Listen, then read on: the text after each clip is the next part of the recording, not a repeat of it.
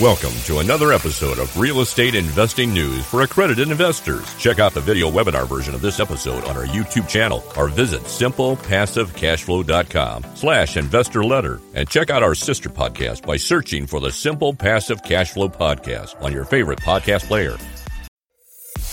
Welcome to another episode of Real Estate Investing News for accredited investors. Check out the video webinar version of this episode on our YouTube channel or visit simplepassivecashflow.com/investor letter and check out our sister podcast by searching for the Simple Passive Cash Flow podcast on your favorite podcast player.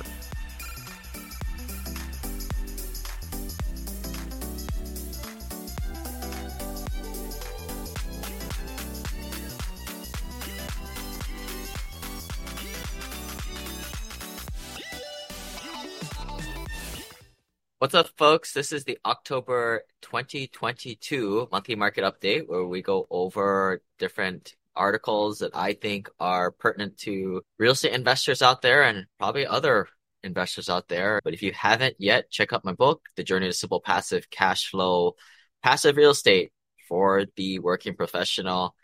This is available on Kindle and there's the audiobook version. If you guys want to check out the YouTube version for free, you can go to simplepassivecashflow.com/book. But currently up to 100 reviews, I think. So that's cool. So at least 100 people read it, maybe more. If you guys are listening to this on iTunes, also check it out on the YouTube channel where you can check out all these cool slides that we have prepared for you guys. And then a lot of these articles have great graphs and visuals along with it. But first thing off, Starbucks plans to open 2,000 new stores by 2025, invest $450 million in existing locations. I think there's a lot of talk of recessions, but I think you're going to see a lot of the big players who have the capital to reinvest in potentially rough times ahead, or they could be some of the best times to invest ahead. All this is happening while they're also planning to expand their mobile ordering offerings via the company's app. So even with that, they're still planning to expand real estate locations. Wallet Hub reports the 2022 safest cities in America. At the top of the list is Columbia, Maryland, Nashua, New Hampshire, Laredo, Texas, Portland, Maine, Warwick, Rhode Island, Yonkers, New York, Gilbert, Arizona. I didn't know Gilbert was that safe. Burlington, I think it's Virginia, Raleigh, North Carolina, Lewistown, Maine. For some of you guys who are curious, Honolulu, Hawaii is in the 75. And then some of the worst ones, LA, Chattanooga, Jackson, Mississippi, Oakland, Oklahoma City, Memphis, Baton Rouge, Detroit, San Bernardino, Fort Lauderdale, St. Louis. Also on the same list, law enforcement employees per capita. Some of the top ones are Washington, D.C., New York, New Jersey, St. Louis, Chicago. The fewest ones are Fontana, California, Modesto, California, Fremont, California, Irvine, California, Chula Vista, California. Fewest traffic fatalities, and it's not too important. You guys can check out that on the channel later. So this is a little visual of the U.S. 30-year fix, just to take that one data point. And these are all the month-to-month changes in the interest rates, basically. So what you're seeing now is as of like Q1 of this year, the Fed has been raising interest rates pretty greatly.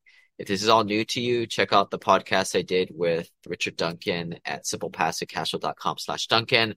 We'll tell you all about how that supply chain, unemployment, your war in Ukraine, and COVID crisis in China all is related. And I think after you watch that podcast/video, I think it's going to make you a lot more comfortable with what's happening out there. The way I look at these kind of charts is you see the uptick right now. And in these upticks, they typically play themselves out a year. And that's why I tell people 18 months from now, we should see the capital markets start to open up. And my prediction is we start to head off to the races again. That is, if the raising of the interest rates is able to increase unemployment just slightly, so we avoid a hard landing and do a soft landing recession. But you can see how in few times in history, like the 1980s, where the interest rates skyrocketed a lot more than it did now. Some people I talk to, and this is more of an extreme point of view, think that the interest rates may need to get up to 8 to 10%. We're not there yet. How much more does the interest rates need to get pushed up so that unemployment comes back up? And unfortunately, home prices are going to go down a little bit just because people aren't going to be able to get their affordability up to afford more via loans. But that's just a byproduct. Again, what we're looking at is that unemployment to come up and for us to correct. And this is also the same thing. But it's visualizing the interest rates in a little bit different fashion here.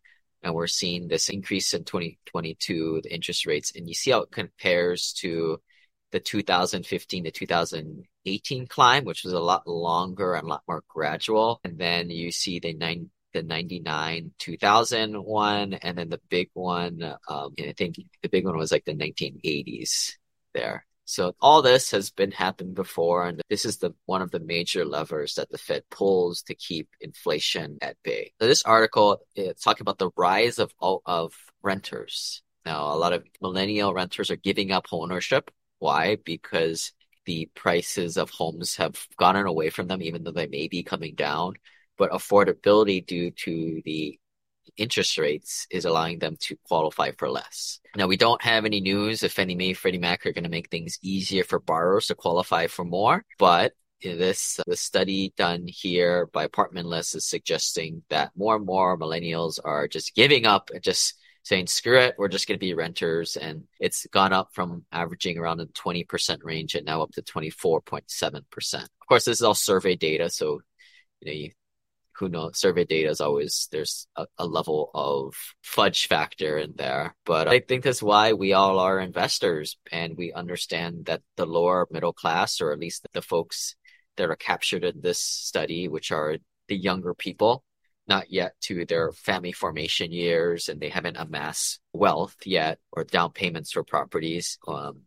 It just makes more sense for them to rent. And this kind of coincides with a more mobile workforce, with people having to move around a lot for their jobs, especially because you're not going to be working at your job for the rest of your life. You're going to probably skip around and jump around to different employers. Why are they saying that they're not going to buy a house and instead rent forever? The biggest thing here is they just can't afford it, which is 77% of the participants said that. Now, this is the next excuse, or if you want to call it excuses, I like the flexibility that renting provides. That response has gone down slightly over the last few years. And then also, I prefer to avoid home maintenance and other additional costs. And other people I think buying a home is financially risky. And I would say for most young people who are good at saving their money, I think buying a home is a bad thing to do. Although most people fall in the category of they're bad with their money and they need a forced piggy bank, at that point, I think buying a house makes more sense. So if you're confused by that and you're a good saver, that's how you say, join our club, check out my article about buying a house to live in. Is it the right thing for you? Which side of this paradigm do you fall in? With the common guy who should buy a house, or the people in our group who are getting on the offense and buying assets and instead foregoing on buying that lovely primary house with the white picket fence? I still rent, by the way, for what it's worth. I practice what I preach for now. At some point, I'll probably want to just enjoy life and spend my money for once. Also, reports from Zumper, occupancy rates and the pace of rent increases are now falling in major metros as the renter demand softens with fear of recession kicks in, with many renters deciding to stay put or trade down on most expensive option. And I think we've had quite a big of a run up, right? Some markets such as Phoenix, the rents were going up like 10 to 20% every year. I know we just got back from Alabama, where we had one property in particular where we had a lot of legacy tenants, and we were rehabbing properties, and we made the decision it's finally time, after 2 years of ownership, that it's really time to bump up the rents up 25%. And a lot of them are taking it. Every market is different, right? That's why when you look at these national rent growth statistics, you have to take it with a grain of salt. But I would agree that in some markets, people have this in the back of their head that perhaps a recession is looming, as if that's always the case, right? Never know. But maybe people are using that as a means that instead of springing for that $1,600 luxury apartment, just going for the $1,300 one that makes sense. Which they should, I think. Also, maybe you can contribute this to the interest rates going up, but seller sentiment is decreasing with more inventory coming online and sales taking longer to complete. Yet, I think you're still seeing a lot of major metros with a days under market of under 100, which is that 2 to 3 months. That's considered a seller's market at that point because you don't have that much inventory. But we're still, a lot of places are still below that. And therefore, or I don't know if therefore, or as a result, there's a general housing shortage, especially in some particular markets, the growth states, the emerging markets, as we call it. Also, millennials today are in their prime home buying years. The millennials are now 25 to 40. Man, how have they grown? According to the definition we use here, as such, their home ownership rate has increased faster than any other generation over the past decade. So, although we're just talking about how they are going to stay renters forever, the ones who are buying very quickly, a lot quicker than other generations prior to. And maybe you can contribute to that, to the fact that in the Great Recession, 2008, 2010 era, that they just absolutely got beat up. And it's taken them well over a decade, almost a couple of decades to recover. And the last 5 years, they've greatly picked up the home buying. So this would be a great, if you guys were to come back to the YouTube channel, if you're listening on, and we also put this on the podcast too for you guys who you like to drive in the car and listen. And I try to describe these pictures as best as possible. This is probably one that you guys want to check out on the YouTube channel, but it's kind of interesting. If it has the lines of the silent generation, the baby boomers, Gen X, and they show the percent of home ownership rates. Baby boomers have finally caught up with the silent generation. Maybe the silent generation is maybe no longer or statistically gone already. Like, they're about that age already, past the age of 80. Not many of them are around it anymore. The baby boomers are potentially in the same clump with the silent generation. The Gen X are sitting at 69%. Baby boomers and silent generation are about 78% homeownership, where the millennials at 48% and climbing. What is the big issue with millennial renters not having down payment savings? 2/3 of prospective millennial homebuyers have zero down payment savings. Survey in 2022 said that 60% do not have any dedicated down payment savings, and only 16% have saved over $10,000. That's pathetic. But hey, that's what this national data is, right? A lot of you guys listening to these types of podcasts, at least our investor base, most of you guys are credit investors making over six figures, and most of you guys, let's say if you make as a household 300,000, I typically see you guys saving 50 grand at least a year. So you guys are definitely not the focus group captured in this pie chart. And I tell you that because number one, you take this data for a grain of salt. It's not you particular driving in your car to your cool job. And it may be an appreciation too, right? Because if you're listening to this and you have the time, you're doing pretty good for yourself. But you can do better, right? And that's why we are further continuing along this financial independence journey together. If that's the case, join our club, simplepassivecashflow.com/club, and let's get to know each other a little bit better. We give everybody a free introduction call with myself. I can usually pretty quickly ascertain what the heck is going on and give you some pointers. I'm not giving you financial advice because I'm not here to sell you some nonsense financial securities, such stock market stuff. But I think it's good that when I talk to people, it's not often that they get to size themselves up with people, their constituents, such as our group. A lot of you guys are the people who max out your 401ks, make good salaries, maybe even be the best person in your family financially, let alone your friend group. And it's nice to compare yourself with people who are also financially minded. That said, you keep doing that too much, you start to get really depressed, and sometimes it's good to compare down. But no, I think this is why it's good for, if you guys have never made it out to a retreat, we always allow you guys to come to one of these events at least once to test drive our organization. Make sure you're part of the club, because the retreat event page is almost done, and we've got a hotel pick for Waikiki. So we're going to be releasing that, and then ticket sales are going to be starting here in the next month. So be on the lookout for that. U.S. apartment construction on track to reach 50-year high in 2022. It is interesting, right? Supposedly we're in a recession right now, or maybe some people have doom and gloom, or is that just the unsophisticated investors out there? Because the institutional smart money, the developers, they are building like crazy right now. And part of that is the obvious fundamental shortage in housing. Like New York developers have upped their game, and the metro is projected to see the highest number of units this year, surpassing Dallas-Fort Worth Metro for the first time in 2000. And this is despite headwinds related to labor shortfalls, material costs, and availability and supply chain issues. This is a first article in a many that I'm going to show where the professionals, the institutions, are in a way kind of doubling down, as you saw Starbucks did, as we mentioned at the top of the call. So where are they building? I'm just going to read up from the top to the bottom. New York, Dallas, Miami, Austin, Houston, Texas, Phoenix, Arizona. Ooh, that one's a little small. I can't see it. Atlanta, Georgia, Washington, D.C., Los Angeles, Orlando, Denver, Nashville, Raleigh, Charlotte, Chicago, Portland, San Francisco, Twin Cities. So those are from the top to the bottom, top 20 metros for our apartment construction in 2022. John Burns, he released this great infographic on the top 10 signs of a market bubble. Some things that we're not seeing that normally would be indicative of a market bubble is very high supply. We have very low supply right now. Days in the market in most places are under 100 days.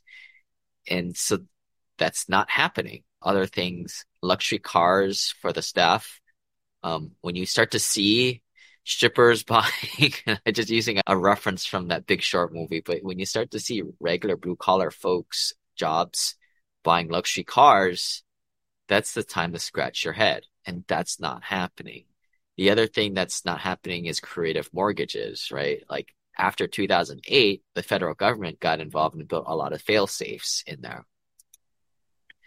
And then the last thing, the mortgage defaults and ARMs, we don't have that anymore, or at least it's not as prevalent. And that is some of the things that are not happening that are indicative of a housing bubble. There are some other things, and which is why I think we've already been in a recession for the last couple of quarters. But the industry publications I read are saying we're going to be in this state in the next year. I think it's going to be more like 18 months, but 2024, we should be off and running. And I think it's a mistake to wait, but just change your type of investing, right? Don't go after these kinds of deals where there's no equity or collateral, right? So what am I talking about? Maybe like in crypto or altcoin or ATM mining stuff, unless it's with an industry leader or somebody with an unfair advantage. Those are type of business that don't really have any collateral behind them, which is why I still like investing in real estate. Now, if you really want to be uber conservative, investing in real estate world is pretty conservative, but maybe stay away from some of the more heavier value add type of stuff and stick to more on the debt side or stabilize yield plays. So Hurricane Ian impacted the Florida's apartment market. What's the impact from that? Expect demand from vacant units from displaced homeowners. That'll likely reverse a 2022 trend of declining occupancy rates across Florida. I don't have any properties in Florida anymore. I had a deal in Punta Gorda that luckily sold, although that's what you got insurance for. But, I had some properties in the Gulf that we sold prior to this. And I think this hurricane, like an insurance broker told us that, man, if there's one more major storm, it comes through. Who knows what the insurance rates are going to be. I can say on a few deals that we had, insurance costs went up like threefolds from what it originally was. And then who knows what this is going to be. My thinking is that the insurance rates are going to be so high or uninsurable that the federal government's going to have to get in and help back so people can buy insurance, so people can live there. But we'll see how that plays out. But for now, hopefully that Tampa area recovers pretty quickly. This commercial property executive article continues with this catastrophic loss impact to insurance and reinsurance carriers. Carriers would be firmer in the requirement for increases and pressure on the magnitude of their thought process. Retail and restaurants are probably the most vulnerable, but maybe not the most expensive. A lot of companies, especially in Florida, do plan for catastrophic and for more expense. It would be to replace their equipment and more seriously, they take it already. Florida was already seeing challenges in terms of securing capacity, high construction costs, and supply chain issues. Hurricane Ian has the potential to exacerbate these market issues while making insurance difficult to find and maintain. And I would personally add on with seeing what the premiums increase this next go around. So one trend that's happening, multifamily developers are turning some dead space office into apartments. We've got involved in that as a group too. Just know that these are some of the most difficult from an engineering perspective because you're tying into existing systems where if it were me in future developments, I would just prefer to just start off with what we call a greenfield, right? Where we have just a flat barren land. We finished the Chase Creek apartments. We were out there last week. We have move-ins now. Yay. It looks amazing. It's a lot better than what I thought it was going to be. We initially came up with the idea, and man, did that project come together so quickly. I believe summer of 2021 were when the concrete pads were getting installed, and it didn't take much more than a few months for the frames to get constructed and then it to start to look like apartment complexes. So we've got 230 units out there in Huntsville, Alabama. The plan is to do more. And if you guys want to jump on the next deal, get to know us and join the club. Jim Costello, chief economist at MSCI Real Estate, says the key issue people do not understand is just how difficult and expensive these conversions can be. And I think that's what I mentioned earlier. So here's a trend that I've been tipping my investors off, especially those who joined the club. With the difficulties in the capital markets, we were seeing Fannie Mae and Freddie Mac get a lot less aggressive on lending and giving us worse terms back in March and April. And now we're starting to see some of the secondary lenders, community banks, etc., do the same. Greystar, which is traditionally one of the bigger operators out there, they're starting to offer financing to multifamily borrowers because of this need, right? As big players pull out, there is a demand, and folks like Greystar are filling that void with obviously higher rates because that's what the going rate is. But this is also why we've switched our mindset and our acquisition strategy, and that's why we're really not doing deals anymore. I really don't know how people are making these deals pencil these days with interest rates where they are, and because they can't get really good lending. And this is where we're starting to fund deals as a lender, because it is a lot more secure, especially in uncertain times ahead. But still you got to outpace inflation, right? And we have to still remain active. In a way, we're copying what Greystar is doing here. The good news, though, is multifamily fundamentals remain strong, and a lot of people expect loan demand to bounce back next year. Multifamily remains a favorite investment class and has continued to perform well. This is more for the advanced investors out there, but Commercial Property Executive is commenting on the benefits of interest rate caps at this time like this. So interest rates caps are, most times people are doing bridge loans these days. And the bad thing about the bridge loans is the rate can potentially jump up on you. Of course, if you're doing value add, it's not a huge deal because you're generating so much force appreciation, and you're always going to be, you should be in theory over water or above water. But one way you can mitigate that is doing a interest rate cap. So your interest rates can't go above, say, 1% or 2%. It is costly though. And though the Fed's policy of raising the Fed's funds rate and quantitative tightening to help with inflation should eventually provide builders some relief, it's no wonder that in recent months, borrowers who plan to start construction projects have been asking their debt capital sources for fixed rate notes. But in a way, it is like an insurance policy or hedging. You pay a little money for that rate cap. Well, right now they're really expensive because everybody and their mother knows that interest rates are likely to go up several times at a 0.5 point, 3/4 point intervals. And this is where I'm speculating we get in the 8 to 10% range for just regular 30-year mortgages for people. And then it'll go back down. But this is where these rate caps are extremely expensive for folks, for operators. But here you're seeing you can buy different term lengths and then the cost of doing them. For those people who buy options and calls and things like this type of chart will look very familiar to you guys. But that's in the financial world, it's a lot of, kind of these charts, and in a way you're just gambling at what's happening in the future and you're pricing in risk. RE Business Online is talking about battle over rent control. So municipalities in New York and California, these more blue states, have taken steps towards enacting further rent control, with states such as Nevada are shooting them down entirely. These are the battleground states to watch if you're a landlord.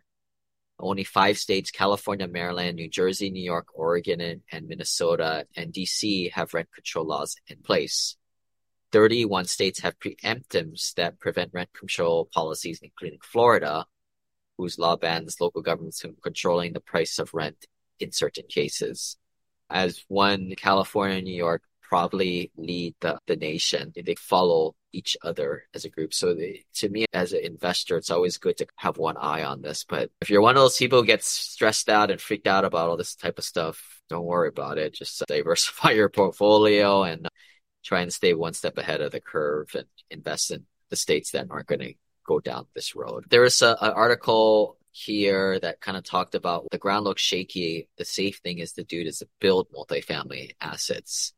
And this is the approach that we're personally taking as we start to pick up more parcels of 20 to 50 acre pieces of land. If you guys have any, let us know. We'll buy it from you because it's a very safe play. If you can structure your contracts and you have the educated personnel and experience to take a dry piece of land or entitled piece of land and turn it into the highest and greatest use, which could be a Class A apartment. Of course, workforce housing is a sector we still like to stay in. You have a lot of room for margin. I think the numbers on the last one we just built, like 180 grand with all hard and soft costs. 180 grand per unit. We should be able to sell it for at least 250 here in a bit. So you're talking a huge profit margin right there. And what I'm learning is that sophisticated investors, they don't really care about the cash flow along them every month or every quarter because they have a bigger balance sheet, higher net worth, or jobs. But what they care about is security and making bigger whacks of equity. And that's what the developments come in. So we're going to be focusing more and more on this. So if you guys want the inside scoop on this, make sure you guys are part of the club and you completed your onboarding protocols,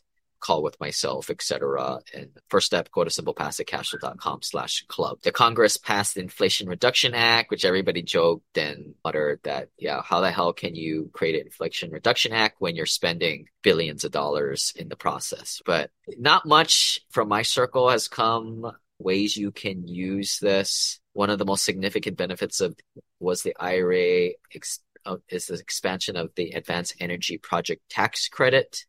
This allows you to credits up to 30% of the investment property used in qualifying advanced energy project that is certified by the Department of Energy. So what does that mean? I think this is the point where they write it and then they administer some letters down the road. So some of the drawbacks that came out of this Inflation Reduction Act is an enactment of the corporate minimum book tax. Minimum tax would be 15% of book income, which is amount of income showed on the applicable corporation's financial statements. Fortunately, this doesn't really affect individuals like a stimulus check would, right? But this goes out to the municipalities, the states are already providing some economic development incentives for new or expanding manufacturing facilities, either in the form of property tax exemptions or income tax credits. So some things that are not included in the final edition of the bill are changes to the carried interest requirements that would have had a tremendous negative impact on the multifamily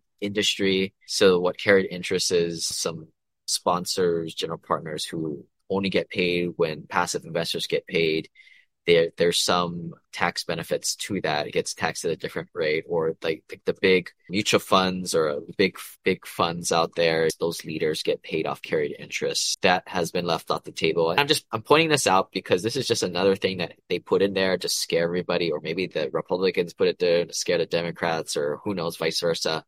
But a lot of these things put in there, and then when these things are actually written, most of these concerns just fall off the map. What was the last one earlier this year was they were going to threaten everybody's self-directed IRAs, where you had to get this cumbersome type of appraisal done every single time that costed you a fortune. That stuff like that, they put it out there, and then they pulled it back at the last revision. So how the Inflation Reduction Act will affect multifamily. Some things that are impacting those you guys who invest in apartments, the base tax credit, energy efficient commercial buildings deduction. The new energy efficient home credit will now apply to all buildings that meet Energy Star multifamily new construction programs to 2032. So that's an extension there. Other things, $1 billion in total grants to help states adopt recent residential commercial building energy codes, $8 million to HUD to provide grants for loans for affordable housing properties. So that, I think that helps out a lot of investors here. That just means better when the capital markets do open up a little bit. That's the money to, back and ensure some of these loans. And then just over $3 billion for funding for state and local governments to improve neighborhood access and equity, including infrastructure improvements and anti-displacement policies. I don't know if it was in this program, but I do know that additional funding got released. At least they were talking with our operations folks who sit down with the tenants to help them apply for government assistance. That funnel was back on. Some of the buildings in certain municipalities are under the viewpoint of certain judges going through the eviction process.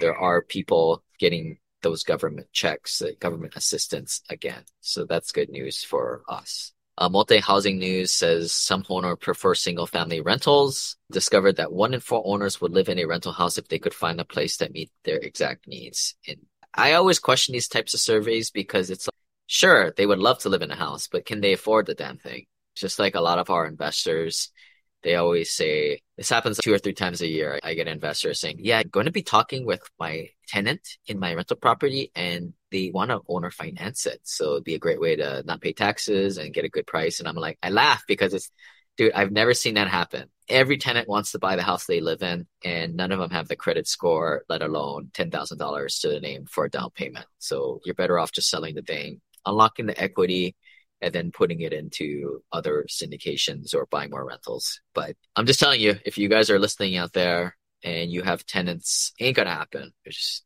run their credit score first.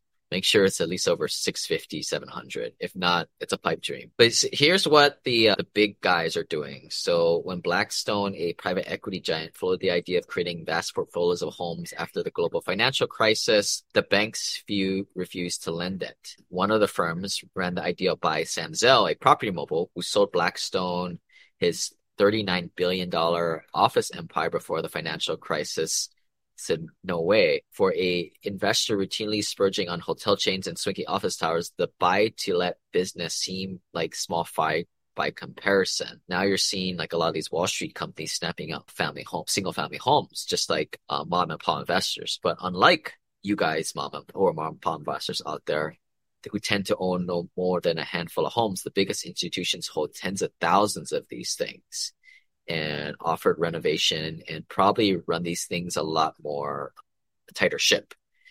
There's obviously, we've seen this before, 2009, 2012, where these guys would come in and they're not super effective at managing these portfolios. They're coming in again, and could be an opportunity for some of you guys to unload some of yours, but just know that, I've always thought like single family homes was like the last frontier that the regular person could get into real estate and transcend themselves to accredited investor status and beyond without having to work at a high-paid job for more than a decade. Seems like that this little opportunity may be going away.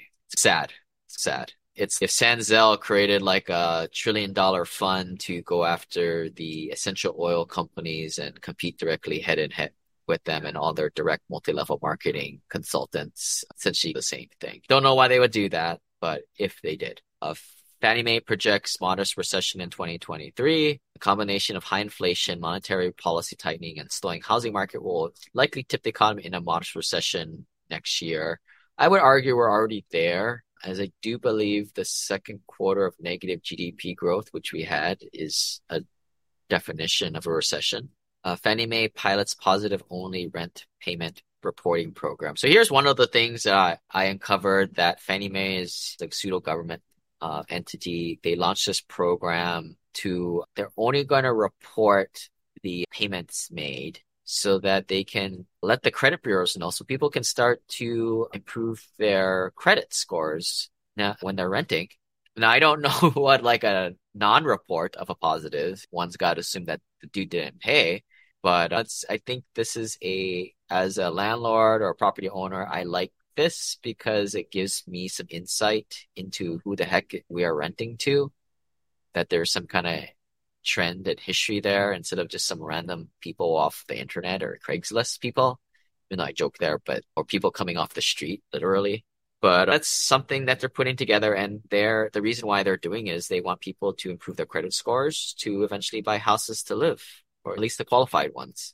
South region sees the most pandemic era revenue growth. We've talked about this many times. The particular metric focuses on rent roll, but does not include amenities or concessions. So it provides a nice apples to apples comparison of revenue performance across regions and markets. The Northeast, again, really outperformed through 2020. In fact, in the West region, there was a slight decline. Both the West and the South saw revenue increases of about 10 cents per square foot during 2021. Vox reports rising rent prices are keeping inflation high. It's a chicken and egg thing. Is it the rents going up? Is it pay going up? Or is it just general inflation? Either way, it's all going up. The typical U.S. monthly rent was $2,090 in August, up 12.3% from a year before. That's much higher than it was before the pandemic. In February 2020, the national average rent was $1,660.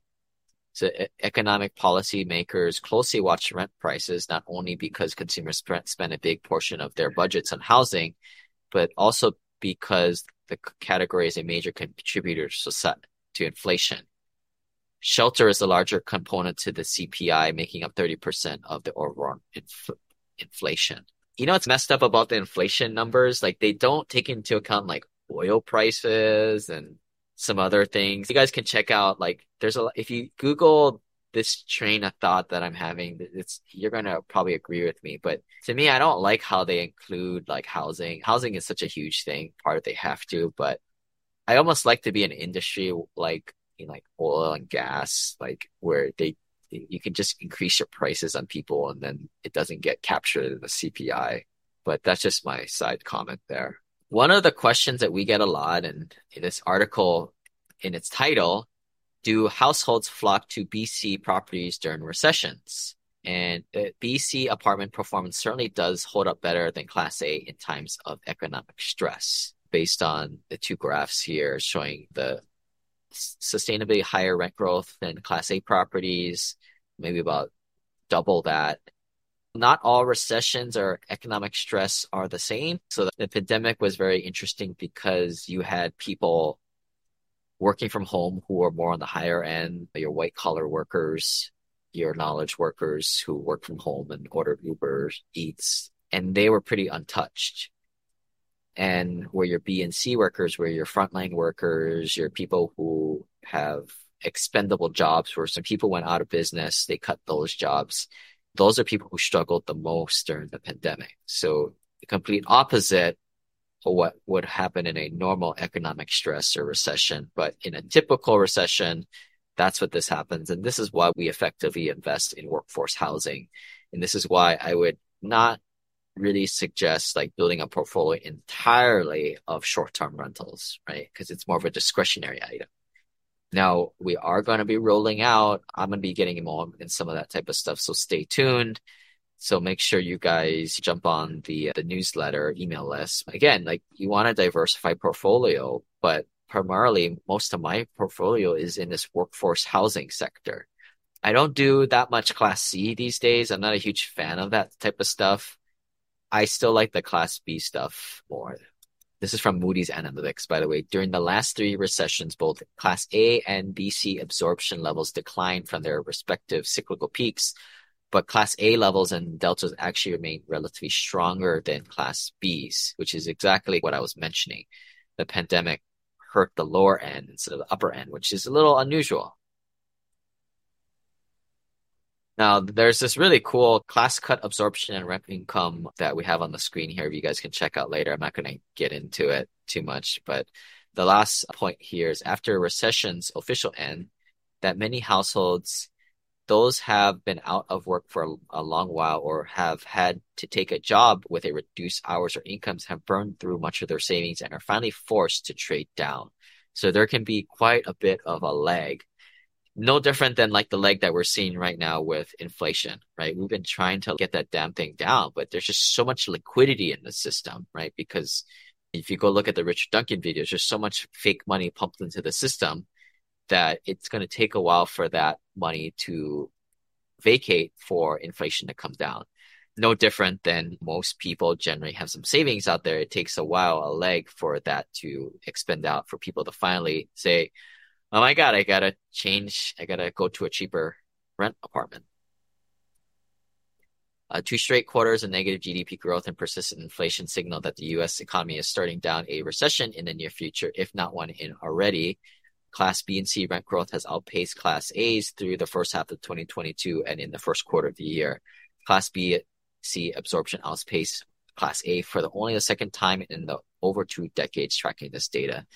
It's a sign that household budgets are a bit pinched due to inflation, but it is also a reflection of minimal supply growth and a more social problem of persistent income inequality, 2 things unlikely to improve over the next couple of years. The rich get richer, the poor get poorer.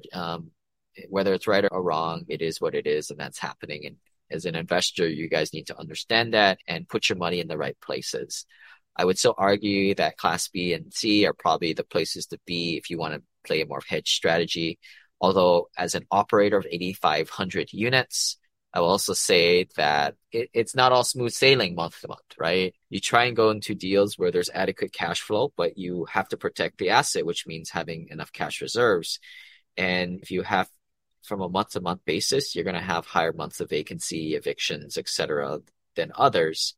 And this is why we're switching and focusing on a lot more developments in the future. We don't have to deal with all that tenants, toilets, and termites in a way. So we've gone full circle again. But I think you have to diversify your portfolio in all kinds of things and, in the alternative investment world. And that comes up to the end, folks. So we're going to be doing the retreat in January 2020 and 23. So join the club to get first access to that. SimplePassiveCashflow.com/club. Those you guys are in the family office group, the FOOM, you guys are going to get first crack at it. So if you guys are in that group, when we send you guys your checkout forms, sign up for it as soon as possible because you guys get the best pricing and we try to hold slots for you guys. But after a while, we need to know what our head count is. We need to know who's coming. If not, I'm going to get stressed out. And we need to plan the activities for that 3-day retreat here in Hawaii. That's going to be coming out probably after Halloween time. So you guys have some time. If you guys are new to the group, get on board. And if not, check out the book, SimplePassiveCashflow.com/book. And we'll see you guys next month.